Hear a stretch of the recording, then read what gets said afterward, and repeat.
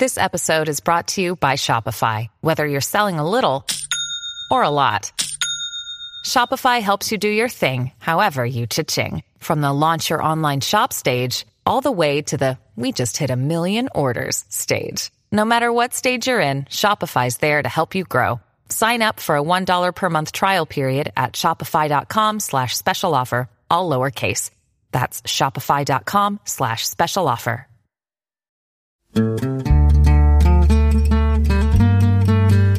The entire subculture of anime explainer videos, there's only like 5 or so really, really popular YouTubers, and they all have the same cadence of, well, he used his level 2 type waterbending form in the second level to defeat the spider demon's brother as he walked up the hill.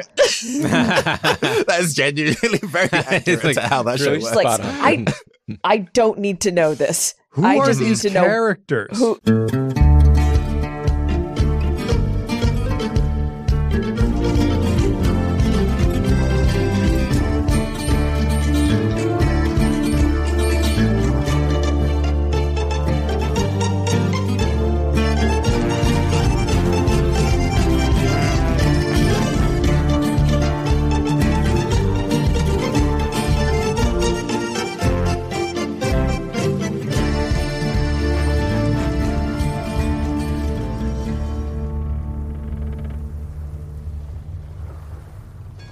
There are no clouds in the skies over Sphere. The sun, if we were to watch it in a lapse, would circle lazily over the landscape below, shining down constantly. Despite direct contact from sunlight for hour after hour, day after day, the land below is cold. A frigid wasteland of tundra and snow. Snow that falls seasonally and stays forever. It crosses a landscape made out of mounds and hills that are a combination of rock and packed ice. The Uhuru drifts at a low altitude as the small flames that are kindled within the furnaces barely carry it through the landscape. Right now, every hand is on deck at a lookout, trying to find what Gable knows to be there. Gable, where are you? At the helm. I'm the only one who kind of knows where this place is, so heading it up. How are you guiding this navigation? In fact, like, it being a Midnight Sun situation makes it somewhat easy to manage because, like,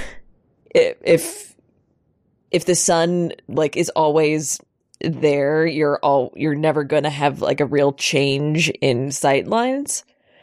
And what you've said before is that there's all these rock outcroppings, right? And they cast long shadows, so all you're really doing is looking at the lines of these long outcropping shadows, because there are all these Ceraturas on the pole are built into the lee, so it doesn't get hit by any wind or anything. So all you need to do is just lazily float your way along these ridges to find the one that you're looking for.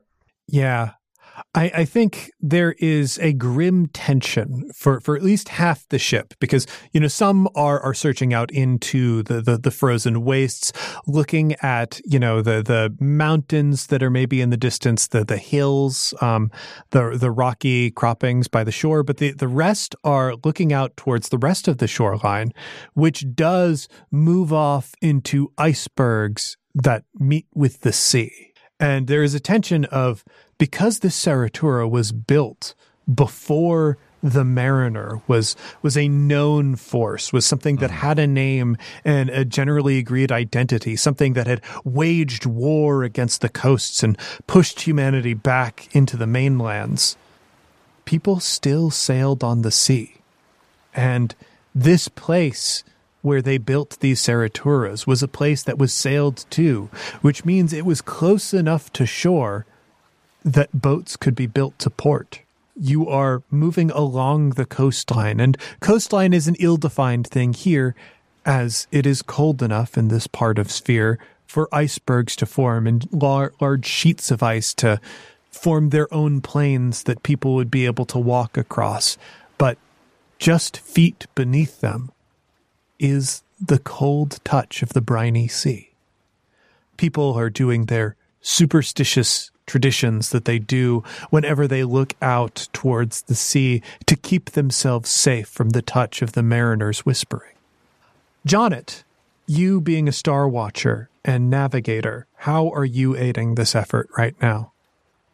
I think Jonnet is definitely, he is trying, like, he's got one of the only maps on the ship. So he's probably like posted up near Gable, kind of just in case they give any kind of like, he is very intently watching Gable, because we're at a point right now where it's like, he can't really discern like true landmarks. This map is like out of date with where he thinks we are. So he's fully relying on Gable, but he's ready for Gable to give any kind of like, I don't know where I am, so he can like jump in and try and help. But I think in the meantime, he's also like, there are a bunch of like orphans or like little piece of shit people like on the ship, whereas I'm not an orphan, but I'm kind of a little piece of shit. just a little piece of shit, guy. Tony. But and like, my hands, they're dirty. I don't wash them. I just get them all over stuff. I'm I don't have I'm a time little for piece of soap. shit. I never believed in soap. I'm a little piece of shit. You'll never fucking catch me wearing a mask, 'cause I'm a piece of shit. Please, you gotta get out of my face. Wow, that guy. We never batted an eye. We let that guy straight on the ship. But I feel like there's folks in that vein that are like trying to say like being like the wrong kind of superstitious, where it's like, this is it. We're gonna walk into the Mariners like home base. We are done. And like he's trying to be like, hey, everybody, let's all just like, can we all just shut up? And like, Gable knows what they're doing. All right. And then he looks at Gable's like, Gable knows what they're doing, but everybody needs to shut up. Okay. All right. Everybody just like, if you're not actively helping, let's get off the helm. Get off the helm. And he's like shooing people. No. No. I want to see. You will see when we get there. You'll see when we get there. We will all see when we get there, everybody. And so I think he like shoos people like down, and so kind of just like post back up like right like in a flying V, like right next to Gable, in case Gable needs anything. Jonnet is there.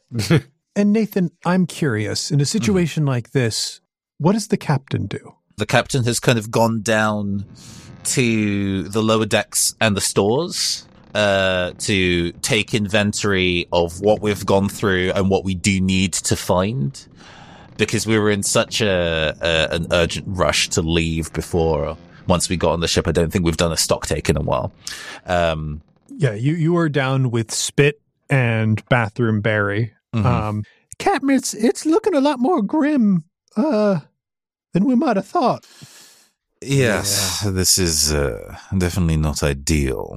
I'm not sure exactly what we can hope to be picking up at an abandoned Seratura. We are definitely low on supplies for toiletries. Yes, this is going to be, we're going to be in a bit of a tight spot for a while, but if we are where both Jonnet and Gable say we are, then we are going to have to not so much plunder as scavenge to make our way across into warmer climes. Whatever we find will hopefully be able to get us to the next day and the next location, and then we resume. At that, Barry kind of like nods to himself, and then he's like, I'll go get the axes. I'm assuming we're probably going to have to be chopping stuff up into smaller bits of pieces and wood, so I'm going to go see if we've got some extra axes in the storage to hand out to some of our burlier crew members. Indeed. We have already run relatively low on the supplies of extra doors that we shatter when we go to and from the and of bathrooms. course we throw those doors out. We do not burn the doors. I will not burn any of my extra balsa wood doors. I'm afraid we may have to be making those kind of sacrifices under the circumstance, Martin Barry. Barry turns and gives Captain Oromar a look that he has never given anyone before in his entire life.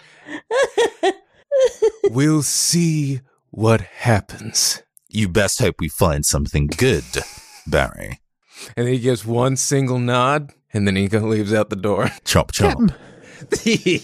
Captain, we I mean, Barry's right on in that we've moved through almost all fuel stock. That was one of the few things that did survive our encounter with the Forest Queen until, we had to take altitude and then head out of the forest. It took a lot of burning, especially at that altitude, to get us where we need to go. But that's not even the big problem. I think if we go to a Seratura, we're going to be able to find the fuel. But Captain, it's the food stores. We were there. We were there a long time. What hasn't spoiled, it got eaten by critters. Yes. At the very least. Critters. I think they really get tough. Critter is a generous term for what happened. I understand we don't want to necessarily dwell on the specific horrors that we all encountered while within the Forest Queen's domain. The horrors, yes, the horrors. Like Oromar thinks about the griffin coops, and hey, even if the critters ate the human food, I suppose the griffins ate well. I mean, one of the lucky things is emerging into a situation like this. Everyone's well fed, and there's plenty to drink right now. But we're how going long to is have it a going to problem. last? Yeah. In a day or so, we're going to have a real problem. The things that were safe were the things that were sealed up tight and buried the deepest. We had to move a lot of stuff around just to take stock of what we got. We do have a few things, but we're going to run out very soon. If we have to take too long here, things could start turning real grim real quick. Indeed. And I don't want to have to think of some of the other food stocks that we could use under current supply. We decided not to go and take a chicken from Jonnet's hometown after all. Yes, the rest of our in Soto voice. I don't think he wants to necessarily say this at general speaking volume. Even considering our griffin stock, we are quite emotionally attached to the ones we are currently keeping, and I don't want to have to get things to come to that. I mean, I'm sure if things get grim enough, some of the crew is going to be looking at them that way. But well, you know, Gable, that wouldn't be an easy sell. You know as well as I do that if it comes to having to fight Gable on a matter, neither of us would win. We're going to have to think of some backup plans as we head into this situation. Who knows what we're going to find? We might find more trouble digging through the ruins of this place than useful goods. God damn it. I trust Gable's intuition. This may be a location found on a distant memory, but if I didn't trust them as my navigator, then we would already be in an even worse circumstance. Let's worst best hope comes that to we worst, find if we something get something to burn, that'll at least get us somewhere where we can get other supplies. Indeed. Let us hope for the best and expect the worst. So, with this, I want to ask you, who spots the Seratura? Or, yeah, I think, because we're gonna find the Seratura. That's not in question. I do want to know who spots it first. In my head, it's like, I don't know. In my head, it's like it can only really be Gable. It's like it feels like we're lazily coasting by something, and then like Gable's like, wait, and then it's like, wait, he's like, there, and then like we just see like a little hint of a thing. I don't know. It's always felt like Gable is the only person who can like really identify much of anything or confirm it. Yeah. I think, well, it's been 150 years, so the landscape probably has changed quite a bit.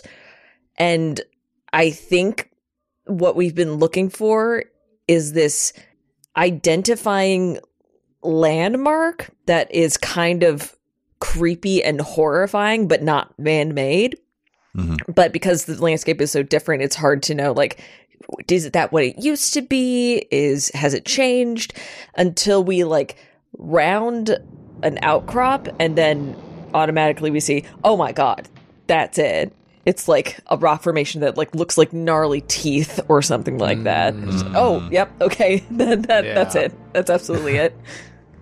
Yeah, it is like built into this like kind of rocky area, and there are years of snowfall and ice pack that have smoothed out a lot of the obviously man-made pieces. But like, I think especially Gable being on the helm, as you pass this rocky area and look to the side, something strikes through you. There is a sinking feeling in the pit of your stomach, an icy spike that grabs at your heart.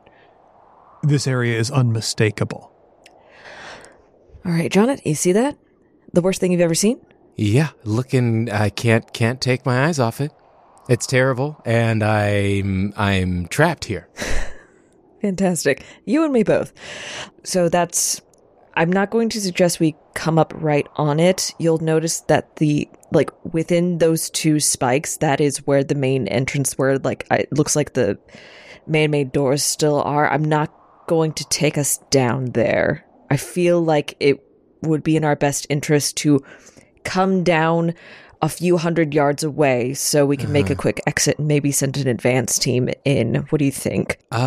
Yeah. And so we're talking about like a small scouting party, and then maybe follow up folks that are here to like collect a little bit after. Mm-hmm. Absolutely. Okay. But in the meantime, I'll tell the team to start taking us down, if that works for you. Yeah. All right. 100%. Let's do it. All right. Sidebar. It looks very, very bad. It's very creepy. It was meant to be. It was created in such a way as to intimidate. Okay, so this is not like time. No. This is by... Okay, all right. It became this way. But I must assure you, there is no one in there. I can assure you it is... What about like... It's like there's no one in there, but like, did you get a sense on your way out that like there was a lingering presence that would like, I don't know, exact revenge? Or like, what's the trap situation in here? Oh... Non-zero. There's a non-zero chance, which is that is why I want us an advance team to see like what sort of malevolent presence, magic over time can equals bad. So you know, everything that's old is gonna have its little creepies and crawlies. So old things are bad. Just approach with caution, as I'm saying, but don't be too scared. It should be fine. I got so many mixed messages from that, but I was you know what? I was trying Full to speed comfort ahead. you. Let's go. I was trying to comfort you, but also with the knowledge that you are an adult and fear sometimes is a good motivator.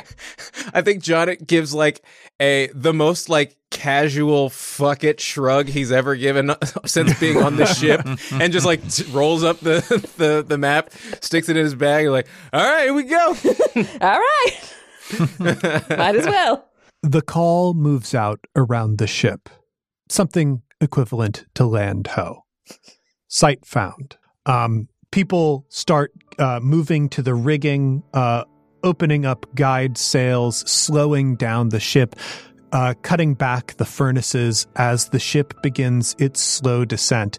And we can see the edifice of this place, the Seratura, as Gable has pointed out, built into the cliff face. And I think as we are looking at this, we cut to a flashback, back in time, like the Uhuru passes in front of the camera, and we see time flow backwards, and snow and ice pack flows back, and we can see what this place looked like 150 years ago, with this prison built into the cliff face, into caves in the cliff face, and spilling out from the cliff face the town that supported this place.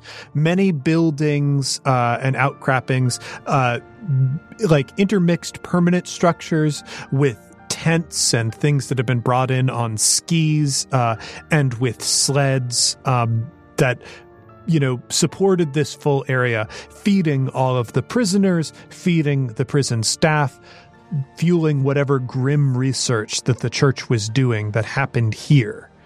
It spilled out around this place around a half mile.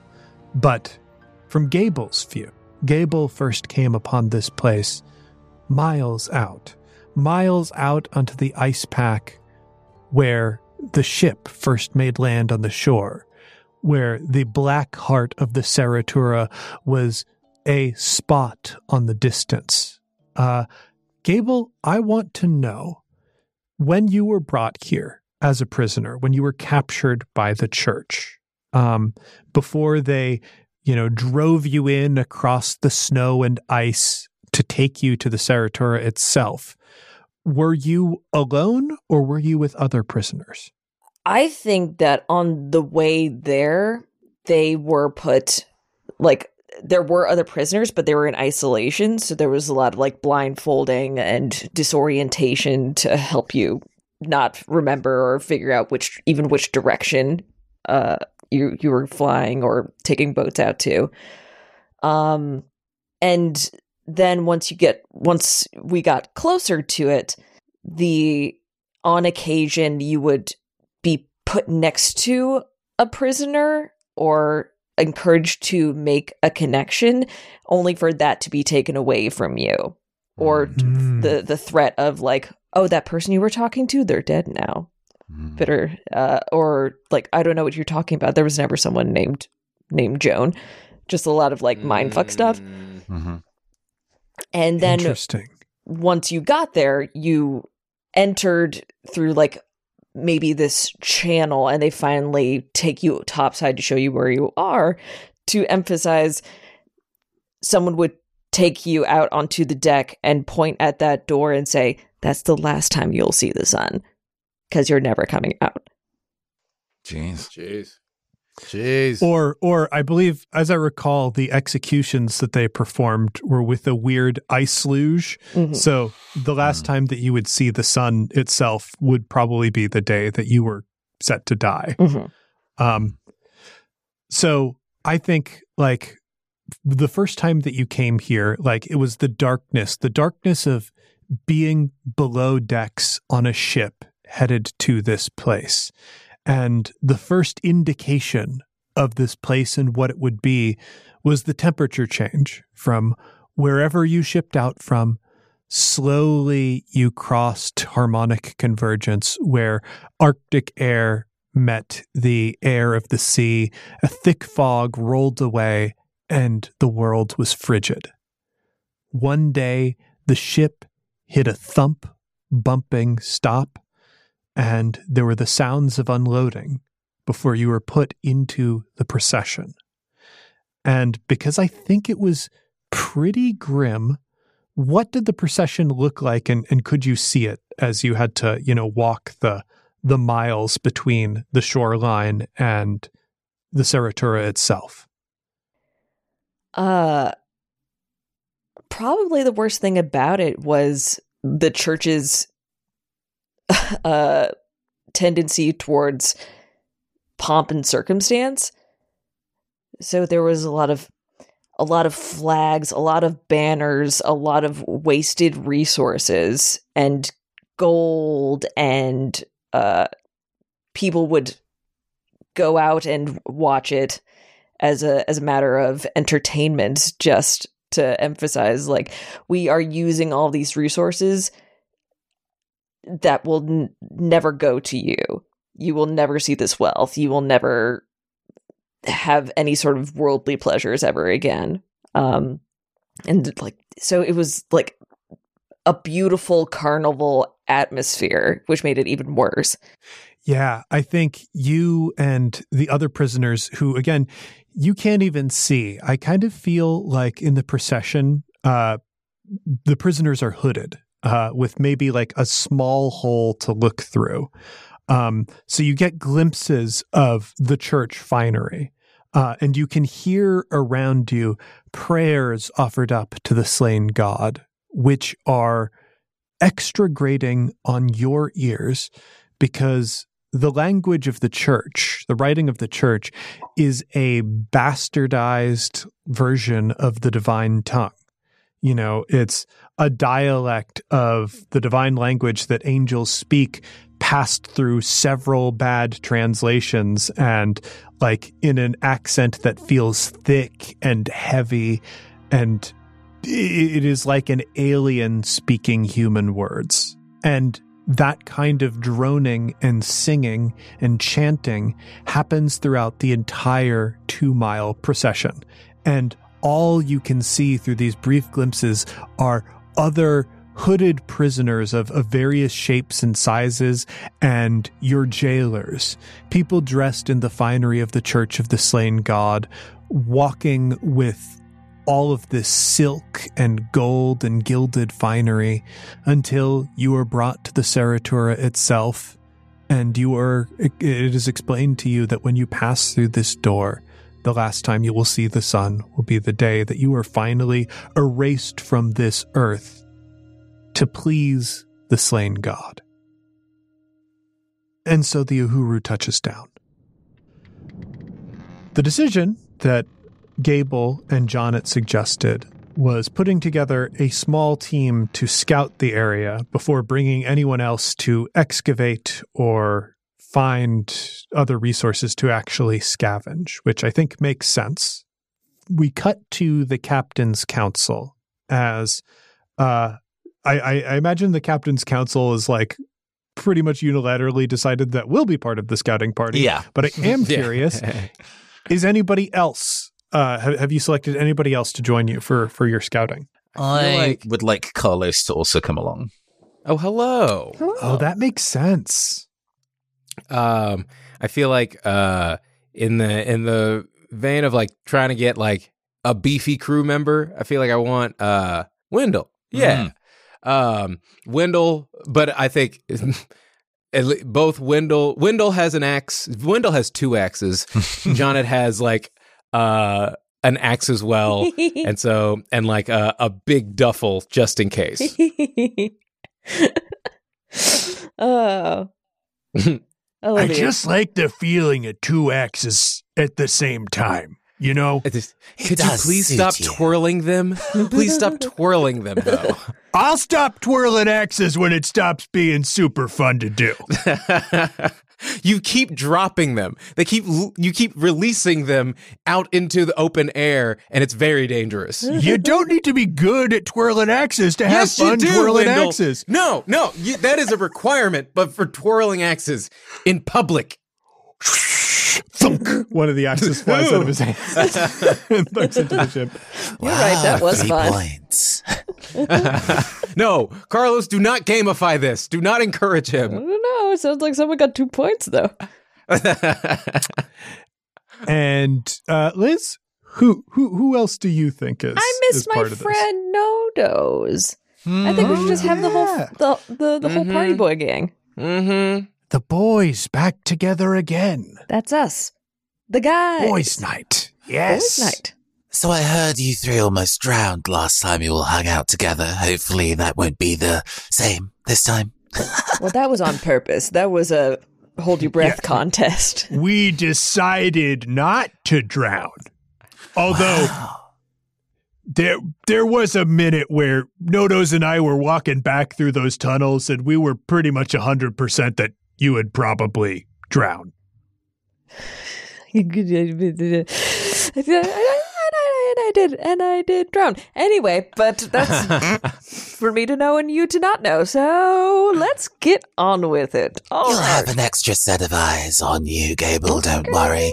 Carlos says behind their goggles, and you cannot see their eyes at all. I trust that you are looking at me gently.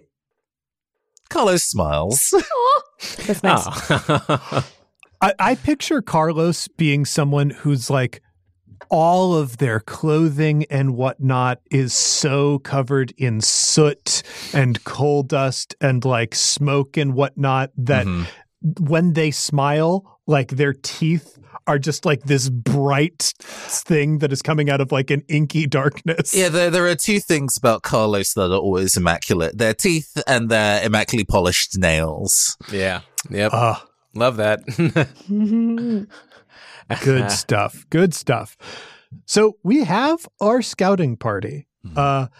I have, like I said, put together some custom mechanics, a special little fun mini game for our adventure here.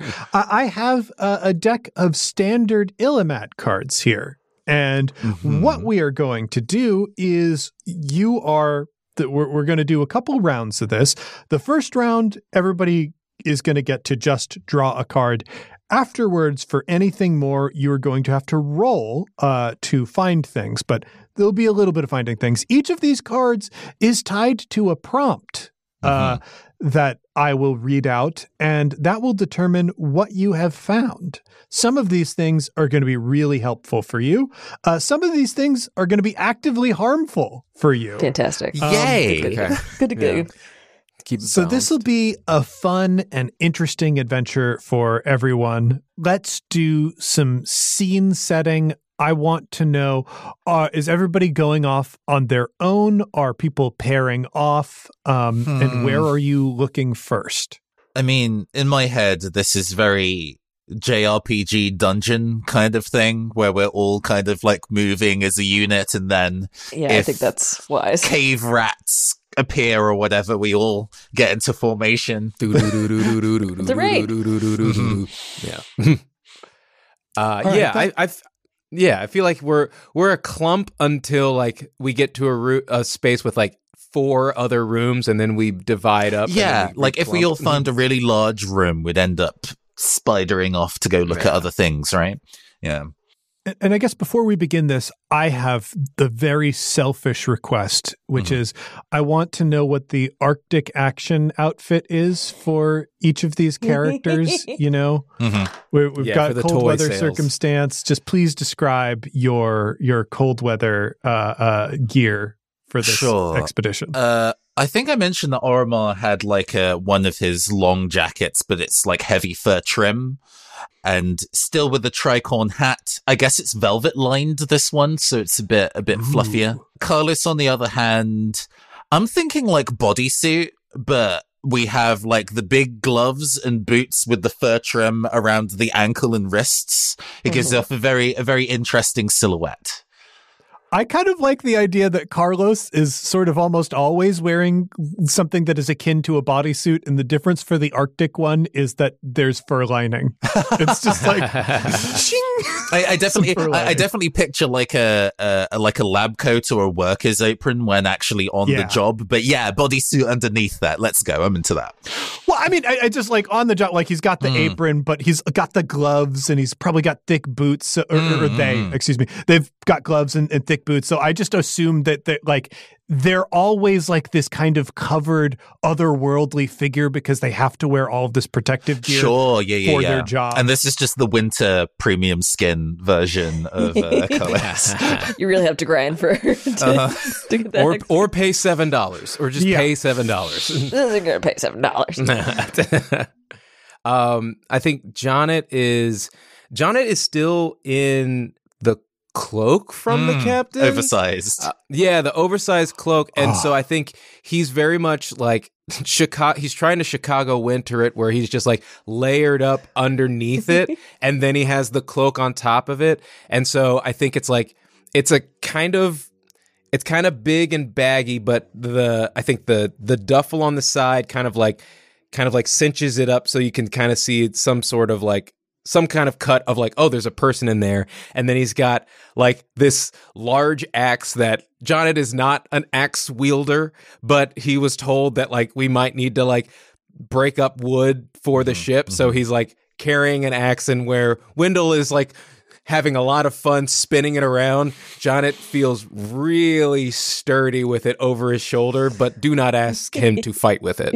I mean, we say that Jonnet was told that he needed to carry the axe. The reason for the axe is this is for the action figure line. They're like, everybody needs an accessory. Okay, I guess we're going to give everybody axes for this plot line. Just That's why we had our bathroom attendant suddenly out of the blue be like, "I'll get the axes." Yeah. It was a very last minute plot device where it's like the producers were like, "We need to sell toys. How do we get it in there? I don't know. Have the bathroom guy say it." Jonnet doesn't hold things enough. We need to hold things.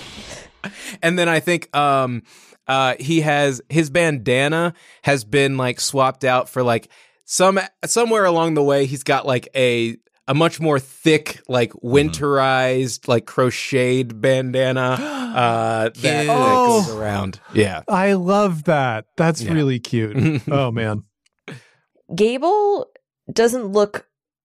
The most that they've got, I think, is like high altitude bird gear, which is kind of what you want. It's a little bit chilly, but it's more focused on like cinching places that wind would get than it is about like real intense layering. So they have that, and they're still wearing like their purple leather coat because that's a perfectly warm piece of equipment.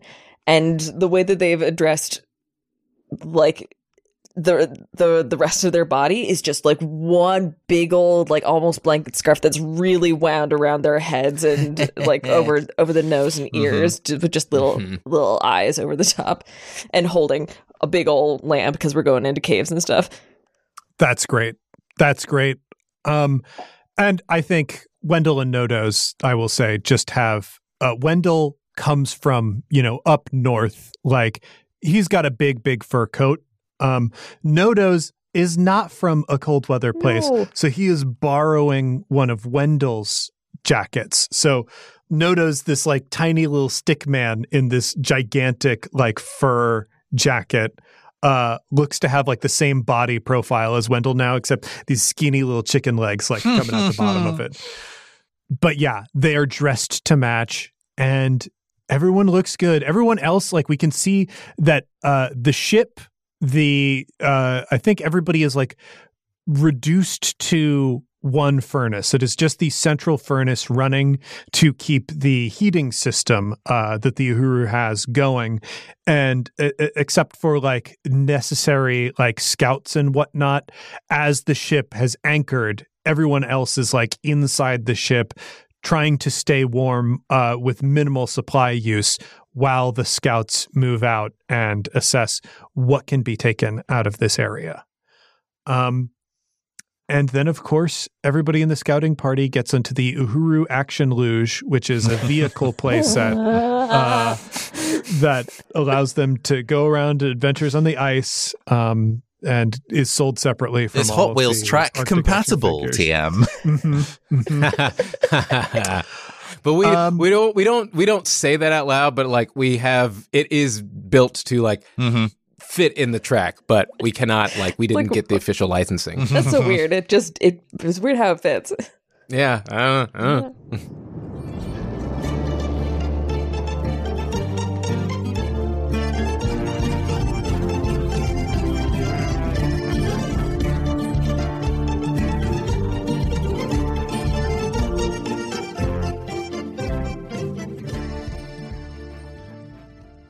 Hey Heroes, it's James, your Game Master, and welcome to the Midroll. Heroes, the announcement has gone out on Patreon, it has gone out to our mailing list, and now you are hearing it in the Midroll. We are now preparing for a new crowdfunding campaign for Skyjacks Courier's Call Season 3. June, Kieran, and Cece of the Swiftwell Courier Service are coming back. And I've heard Drew's plans for this season, and oh man, is it going to be a good one. We, of course, would love to have you, our dear listeners, help us bring this project to life. Right now, you can follow one of the links in our show notes to the preview page for our impending Kickstarter. You can click a button there to be notified as soon as the project launches. You can also keep up to date with this and other Skyjacks projects by signing up for the Skyjacks mailing list over at bit.ly/SkyjacksCrew. Heroes, I am gearing up for a slate of conventions. Next week, I'm going to be in San Diego for Comic-Con, doing 2 events, one of them being at the actual convention itself, and the other one being at an accessory convention run by the San Diego Public Library. So if you are in San Diego for Comic-Con, you can see me at the RPG Game Show. That will be Thursday, July 20th at 12 p.m. in the Neil Morgan Auditorium of the San Diego Central Library. You'll also be able to catch me at the Let's Hit a Critical panel Sunday, July 23rd at 12 p.m. in the San Diego Convention Center, room 29AB. That panel will be followed by a signing, so if you have anything of mine that you would like me to sign, I'll be there to sign it. But our RPG trivia show running out of the library, I believe, is an event that you can attend whether you are an attendee of San Diego Comic-Con or not. I'll be there with Jeff and John from System Mastery, so if you are in the San Diego area during Comic-Con, I would love to see you. Then, of course, shortly after that, One Shot has Gen Con. And part of Gen Con this year is the Skyjacks live show. We have confirmed both Nathan Blades and Tyler Davis are going to be there for that live show. I am really excited about the concept that I am working on for this live show. If you remember our live show from years previous, the Gable and Travis backstory series, we're going to be doing something of a similar significance and gravity this year. If you are at Gen Con, you will want to be at this show. Tickets are still available for this, but we are down to our last few tickets. So if you have a chance of attending this show, I would book your tickets now. I don't want to have to turn anyone away because our room is at capacity or anything like that, but I sincerely hope to see you at that event and all of our other events. You can find links to booking those in our show notes. As always, a huge thank you to everyone who supports us on Patreon. We wouldn't be able to make this show without you. We've got some exciting bonus content coming up for you this week, but I don't want any spoilers for it. And yes, some of it will be Skyjacks related. Now then, a quick word from our sponsor.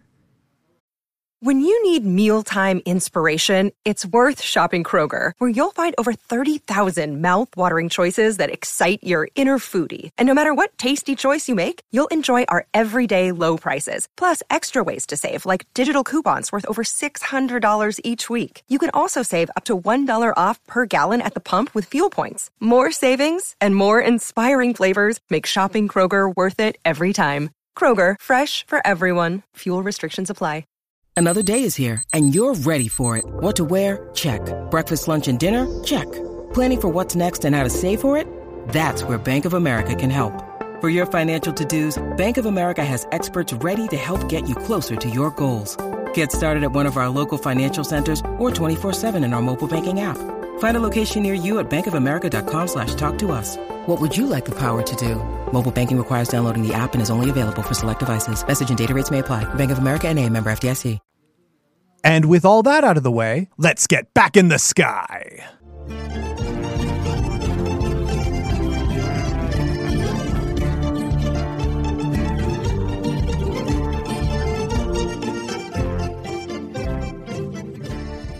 As you move onto this place, like, you get the feeling, the immediate feeling of the gravity of this place. There are some places in the world where things happened that were so bad, the stink of those actions lingers for decades, even hundreds of years after those deeds have been committed. This place is heavy. The air here feels thick and oily, as though you're inhaling the soot that comes from burnt bodies. You can feel beneath your feet, beneath the hard pack of ice and snow that has built up over the years, the town that used to support this place, the kinds of people who used to live in that place, the things that they would do and the things that they would think about. Even those of you who barely know what Saraturas are beyond rumor and stories that are told to children, you can tell the reality of it. It leaks in through the snow and through the cold. Gable especially, there are memories that are pulling at the edges of your mind. Things, I'm sure, that you wish you could forget, but unlike the memories that you lost when you crashed to Sphere, These have been with you. They have been with you in the 150 years since you lived in this place. I think Gable's going to try and tell everyone, in the interest of keeping everyone safe, what they remember as sort of a preparation of, hey, here's the history of Saratoras. Here's what they were used for. Here's what you might see, in sort of like a impersonal way, but a very sort of arming situation. I think there's definitely like Jonnet is giving that energy where it's like, what I'm down for whatever, but someone please tell me what to expect. Well, and the bare bones information, especially it telling you about Saratoras in an impersonal way, after the stars fell for the first decade, for some even 2 decades after the fall, a lot of life was just about trying to survive and rebuild. Mm-hmm. You had communities, countries, cities that were completely overwhelmed, flooded with water, had areas that supplied and traded with them absolutely wiped out. People were isolated and struggling to survive. And for a long time, the humanity that was left in the wake of the destruction of the world simply huddled together for the warmth they needed to survive. And that was actually a relatively peaceful time. Everyone was dealing with a new and threatening world. The sea had come and swallowed the shores. Millions of people died in an instant, and those that carried on built themselves a new life on the ashes of civilization. But the rules were different. It wasn't all at once, but slowly things that people depended on started to break down. Things like time, things like the seasons.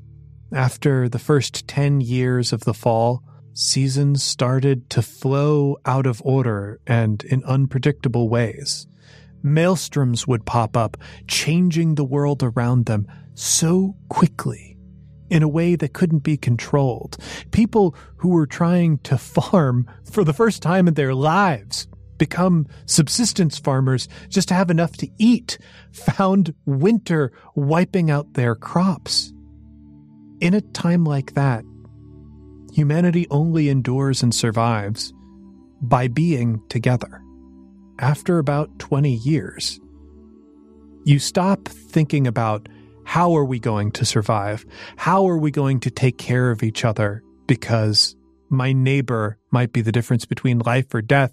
Once you've established a life for yourself, you start to look at this broken world and wonder, why are things this way? And the neighbor who you once looked at like a lifeline, you might start to look at as though they are the reason that the world fell apart and that you live in this hell. And when we hit the 50-year mark, the Church of the Slain God built up in full.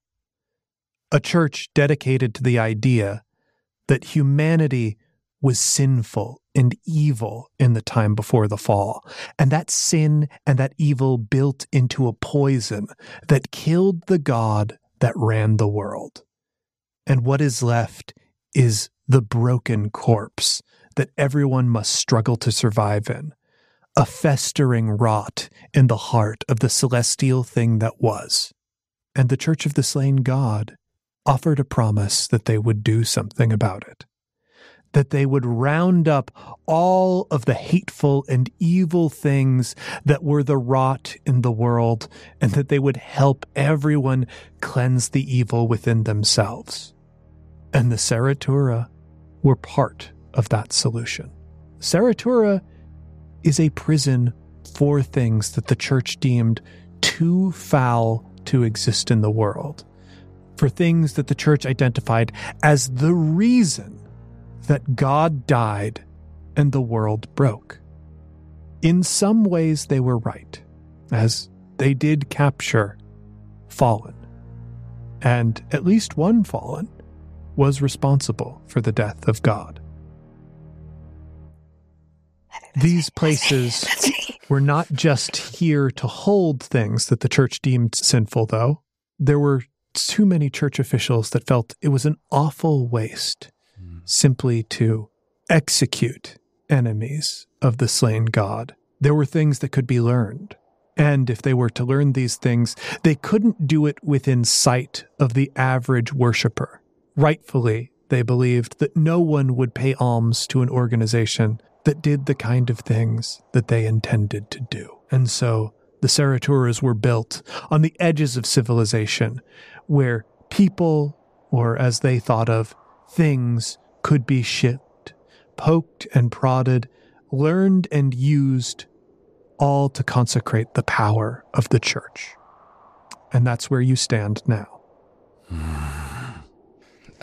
So then, I think, are we still kind of like on the approach to this place, or are we kind of like squared up to it already? I think you can have arrived. Like, okay. This is, like I said, this is a town that is buried under snow and ice that abuts against this cliff face where the prison is inside the cliffs. But like kind of everything in this area is something, but you will have to look for whatever you find. Mm-hmm. Yeah. And then like, is there, I don't know how to ask this. I guess it's out of game. Like, what are things that we would be looking for if we're trying to, or actually maybe I should just wait till we get like the special mechanics. Cause I'm like, should we be like scrounging up, or like, what should we be trying to like put in a bag, or like what burns the best that we can be on the hunt for? So the things, the prompts that you'll get will answer those questions, but the things that you're generally looking for, you're looking for things to eat and drink and things to burn. Mm-hmm. Okay. If the Uhuru can get enough supplies to fly out to another place, then you can make your next move. Like, you have right now aboard that ship a ton of money. The animals in the Queen's Forest didn't give a shit about the gold that you have on the ship. So if you can get to civilization, you'll probably be okay. It's a question of getting there. Okay. With a lot 1 of the second. area outside that's been covered in snow and ice, I guess, whenever we report back to the ship, or if we find tools that could help excavate that, we might have to be looking for some shovels and some pickaxes if we want to get in to the stuff that's frozen outside of the Saratura. But good to know. I definitely want to explore the big spooky building first, though. Yes. So then Jonnet, as they're making their approach, Jonnet kind of like leans over to Gable. It's like, so what did they do to you here? Well, Liz, anything you say can be true. gosh, I'm trying to remember if we said anything during that session handily. I don't think so. Like, I remember you were like kind of frozen to a wall and whatnot, and poked at and prodded and whatnot, but I will answer this way. The vast majority of the property of the Saratura is cells, prison cells. It's about 80-20. That is a tremendous amount of lives that they intended to keep living. This is not a place where you sent individuals to immediately be dispensed with. If you had the misfortune to find yourself in a Saratura, you are faced with the prospect of a lifetime, and for some individuals such as I, many lifetimes of examination of why you are the way you are and how that can be exploited. So, kind of anything you can think of was done. It's quite unpleasant to think about, but it's been a long time. Then John was like, then we don't have to think about it. And then he looks up into the building that we are actively walking towards. We'll try to be fast. In that interest to the group, As I said, most of this property is going to be cells. That means that the places that the church occupied are easy to find and easy to get in and out of rather quickly. So once we can set up the layout of the building, I feel like this shall move pretty fast. How are we feeling? So it's kind of feeling like the cells wouldn't be a place where they would store anything that we could really use. It's just a holding place, steel and probably uncomfortable bedding. So maybe we don't focus on the cells. We focus on maybe the areas surrounding that, and maybe quarters where the officials would stay. Mm-hmm. I would imagine so. Okay. That feels good to me. Okay. Unless Yes. I'll talk to you. I'll talk to you two about it later. Okay. Right, understood. But I mean, there's got to be a place where this place has to have a furnace of some kind, right? Like, unless this place wasn't always so icy, but they have to do something to keep themselves warm here. Mm-hmm. Even if it was just the officials' quarters, like there's got to be a heat source, which means there might be fuel. All right. Let us hope for some coal. All right. Let's start searching. Mm-hmm. Who's up first? Ooh. Oh, no, go for it. Go for it. Janet. Drawing a card, and I get the 3 of Autumn. Mm-hmm. Autumn is memories of Travis. Ew. The whole category. All right. I'll take memories of Travis for 200. Smelly. Where do you search first? Are you searching within the main prison building that Gable has identified, or are you searching like the land outside, trying to find remnants of buildings and whatnot? I feel like it's the main building. I think the course that I would like Jonnet to plot is like, I assume like there's like the big walkway when you first enter, you get to take in the fanfare that you'll never see again, and then when things like lock, then there's probably like a stark shift in like pomp and circumstance where it's like you're on a conveyor belt or like you're on a straight shot to where they keep the prisoners, but then maybe there's like a door or a hallway or two that like branch off like on the way there, that like that's where like officers would go, and like, you know, in the prison facility there's probably a place where you know, get coffee or like have some kind of meeting. Yeah, so, there's like, got to be some general offices. break room stuff. Yeah. There's got to be like general barrack stuff, and there's probably also rooms where they performed hideous experiments as well. Yeah.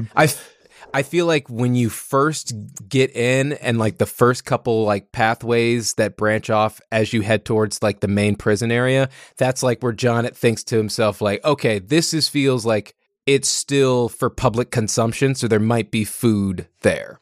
So I think what we see, like the darkness, the interior of this place, there's a pounding and a thundering, the sound of axes striking the outside of this door. And then one mighty swing as an axe head slices through the thick door and the snow, and light pierces in, dust and snow falls, as we can see Wendell pull the door free from its hinges, using the power of his necromantic arm. For him, a feat of strength like this that is horrifying to someone who is not familiar with him and the things that he is capable of, it's like he barely felt it. Like he barely registered the things that his body could do. He pushes in through the debris, and you begin moving through the hallways here. Jonnet, you find something that reminds you of a time that Travis or that you put Travis in danger. What is the memory of a time that you and your actions put Travis in danger? And what is the thing that you see that makes you remember that? I feel like it's some kind of like, let's see. My knee jerk is like, there was like a moment where like kind of early on, the ship is in like very like experiencing like a good deal of turbulence and like kind of rocking up and down, back and forth. We're just kind of going from A to B. And when the crew became aware of Jonet's presence, like, it was like, all right, you're part of the ship. We've got some loose cargo down in the hull that we don't want rattling around. Go tie those things down. It's like, okay. And then he does, but like his knots aren't up to par just yet. And so it's kind of like a faulty knot. And so Travis is kind of just like maybe counting watches or swindling someone or like doing like an Illimat card game, like down in the hole. And like the ship leans to the starboard side and like the knots don't hold. And so like we have like a crate full of like, it's like a wheat barrel or something like that. Mm-hmm. And it just like comes sliding in at Travis. And then like he dodges out of the way. It knocks over the Illimat table, which he was winning at the time. And so he loses out on some money. And like I don't think he ever really learned who was responsible for not tying it down, but the next time that Jonet was downstairs in the hall, he like sees that crate is suddenly like up against the wall, and he's like, "Oh, that was me." And then like he sees like Travis's like, and I think from that point on, Travis always had like his Illimat deck had like 2 cards that were completely folded over, so you could kind of tell what card he had if you knew what to look for. So that screwed him over for Illimat games to come. Every time that card came out, Travis would loudly tell the story of heroically diving out of the way of the box that some fool had tied up and complain about like just being surrounded by the incompetence and whatnot. Yes. That's great. That's perfect. What is it that you find that like conjures up that memory? I think it's like, it's like that crate was from like a well-known, like high volume producer and distributor of wheat. And so like we're going in, like we've like come into maybe what is like the loading section, where it's like if they do get supplies, they store them here until they can be distributed in where they should be within the prison. And so I think one of the first things that Jonet sees, like he clears off like dust and like ice, and he sees like half of this logo from this well-known wheat distributor, and he's like, immediately like one shot, like one bullseye, like I nail it. And so he very haphazardly like axes into the wedge of the top of this and like opens it up, only to see that like it's just filled with like plump dead frozen rats and no meat. And it's like you wipe away more of the snow, and it's written on top of it is rat storage. Wait, what? We needed a lot. And then he turns to Gamble like, what was this place? Well, I'm glad that they labeled it. You don't want to keep on use separate boxes for the rat storage when you're expecting something else. So yeah, and so I think that's, I don't know if am I supposed to like find something I can use, because that was, no that was just that was one of the categories. The autumn category is just memories of Travis. Okay. You'll find things that remind you of Travis in times that you had with Travis. Not useful. But there are useful things out there. Indeed. Let's go over to Nathan. Nathan. Draw me a card. Oh, Nathan gets the 7 of stars. Okay. Stars is a lucky thing to draw because stars is finding some kind of magical artifact. Okay. In order to determine what that is, we're going to be drawing from the luminaries. Oh, there isn't a prompt question. No prompt question for this one. What we get is The Butcher. The Butcher. Okay. Ooh. This is loaded especially. Well, no, you don't know. No one has put in any effort. But this is loaded. And we won't. I would love to. But hey, okay. So the themes here are violence, dread, and misfortune. Oh, yeah. So it's one of the hallways, I think, towards what would be an emergency exit in the building. So not the door that we came through in, but there's other exits in the building, probably iced over on the other side, and you can't actually leave that way now. And Ormar sees this huge stain on the wall and this big crescent arc, like what you would imagine, say, somebody reaping wheat using a scythe would make with their arms, or a golf swing. The color, indescribable. It's too old, and it's now just a darker shade in the, what I assume is the cold blue-gray of the stone walls of this building. But yeah, I mean, it is like, dark rock, and everything here is very cold. So, like, I don't know what 150-year-old frozen blood looks like. Well, you could probably tell it's different than the rock. Yeah. The fact that there is and on closer inspection, it's not just a clean crescent, but in getting closer, there's spatter. And Oromar goes, well, I would have I thought I'd eventually get used to feeling the echoes of death, but this is something different.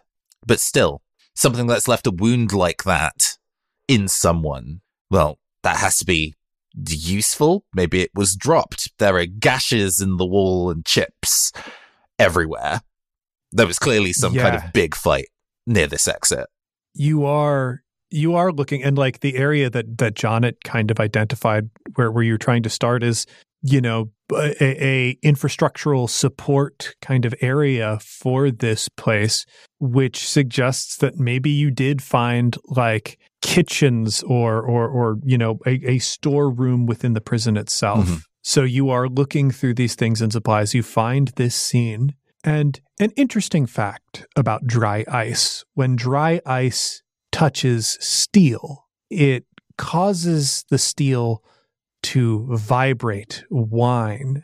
It's this horrible screech that grates on you and calls out to you.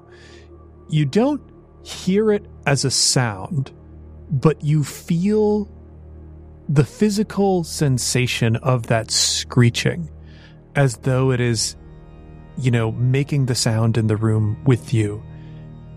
And you see through the shadows, through the lantern light, a cleaver embedded in the stone of the wall that demands to be noticed.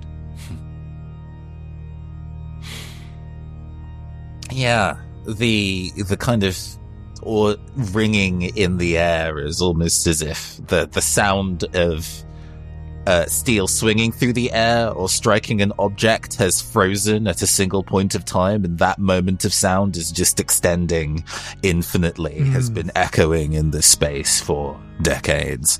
Ooh.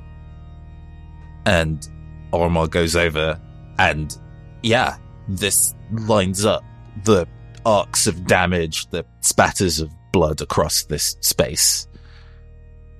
At least one of them leads here, almost radiating out from this point in time and space. Skyjacks.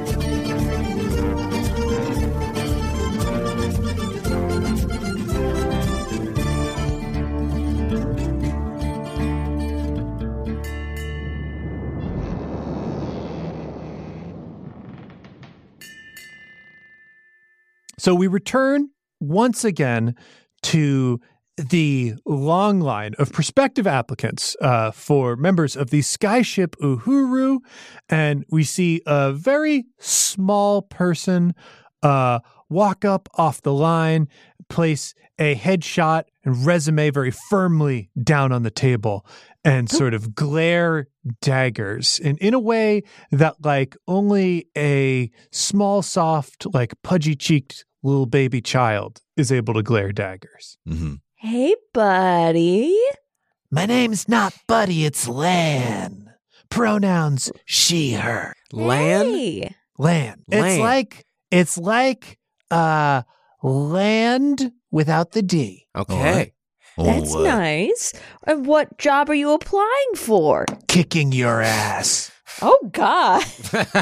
That's hardcore. All right. Oh, jeez. Well, We aren't one of those battleships, by the way, which aren't the kind that you're thinking of. They're the kind where you battle on the deck of the ship. You're not trying to apply to like a skyship fighting ring, are you? I mean, kind of where I'm at with this. What I want a spot on the ship. I know that you take orphans coded as prisoners, and whatever spot. Wait, hold on.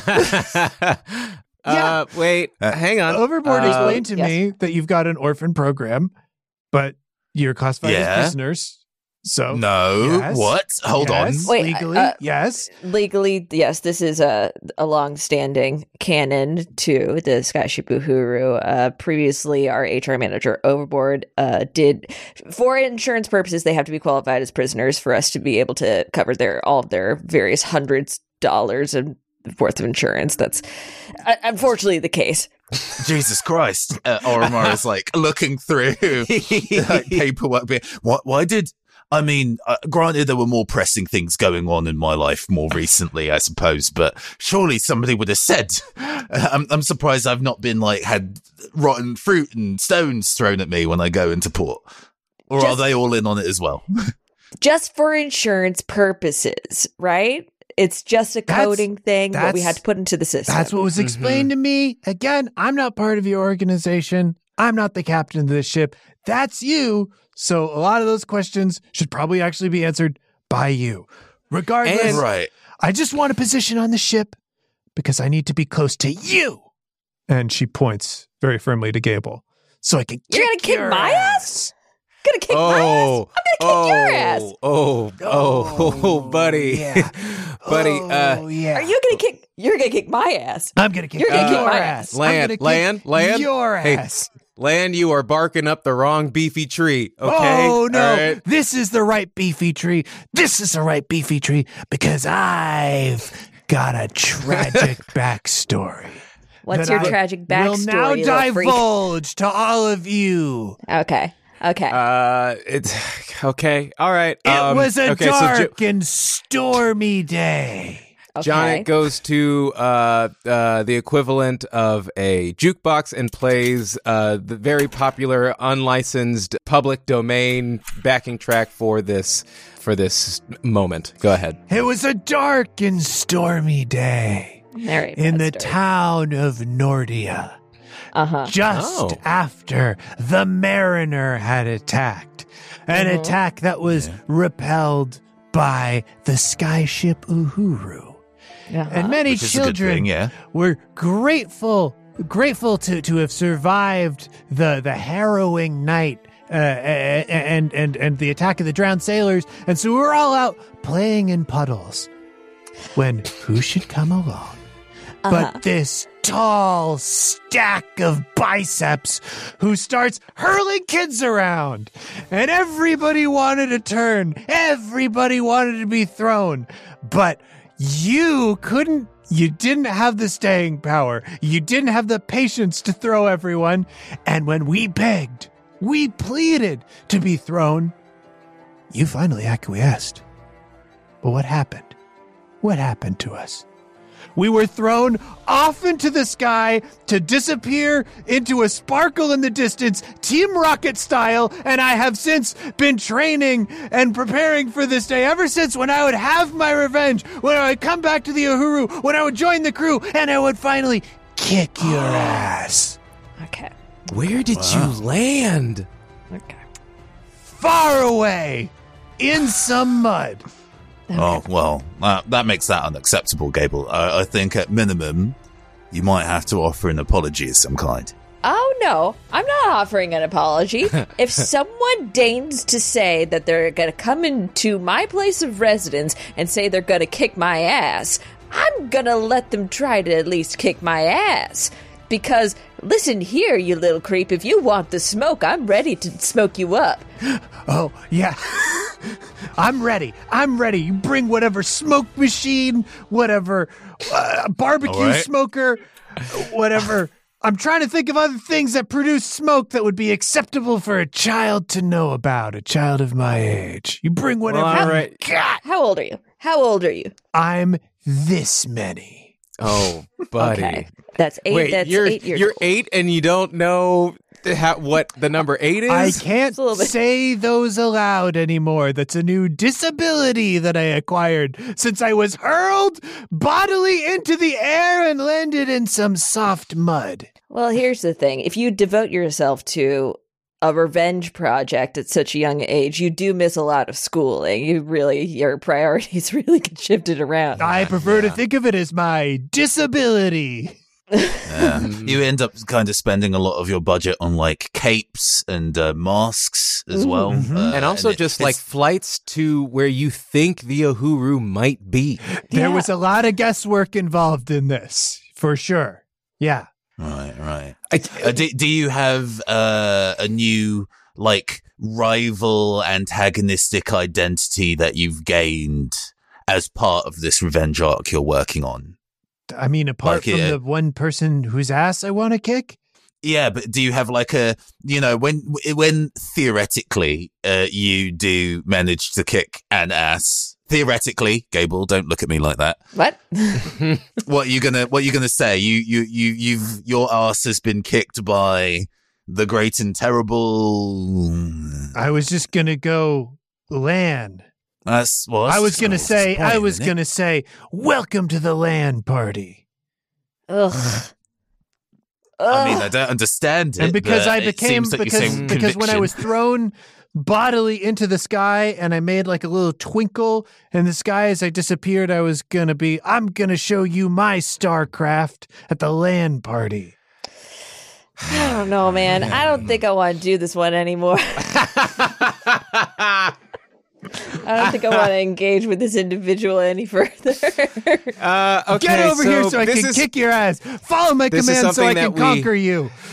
This is something that we almost never do, but Jonnet hits a big red button on the captain's desk, and the floor opens up underneath Lan, and Lan shoots down through a series of tubes within the Uhuru, and somehow shoots upward again into the sky, and ding! I go blasting off again!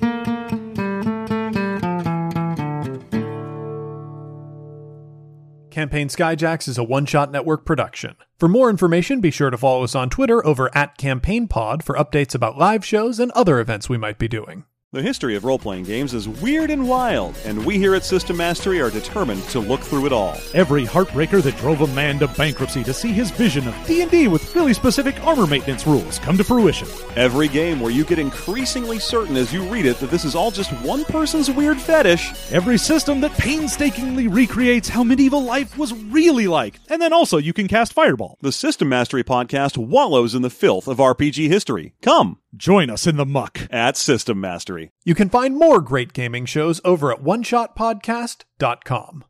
Jonnet Kessler was played by Tyler Davis, who can be found on Twitter and Instagram at Tyler A. Dave. You can stream his short film, Lining, on the Roku app.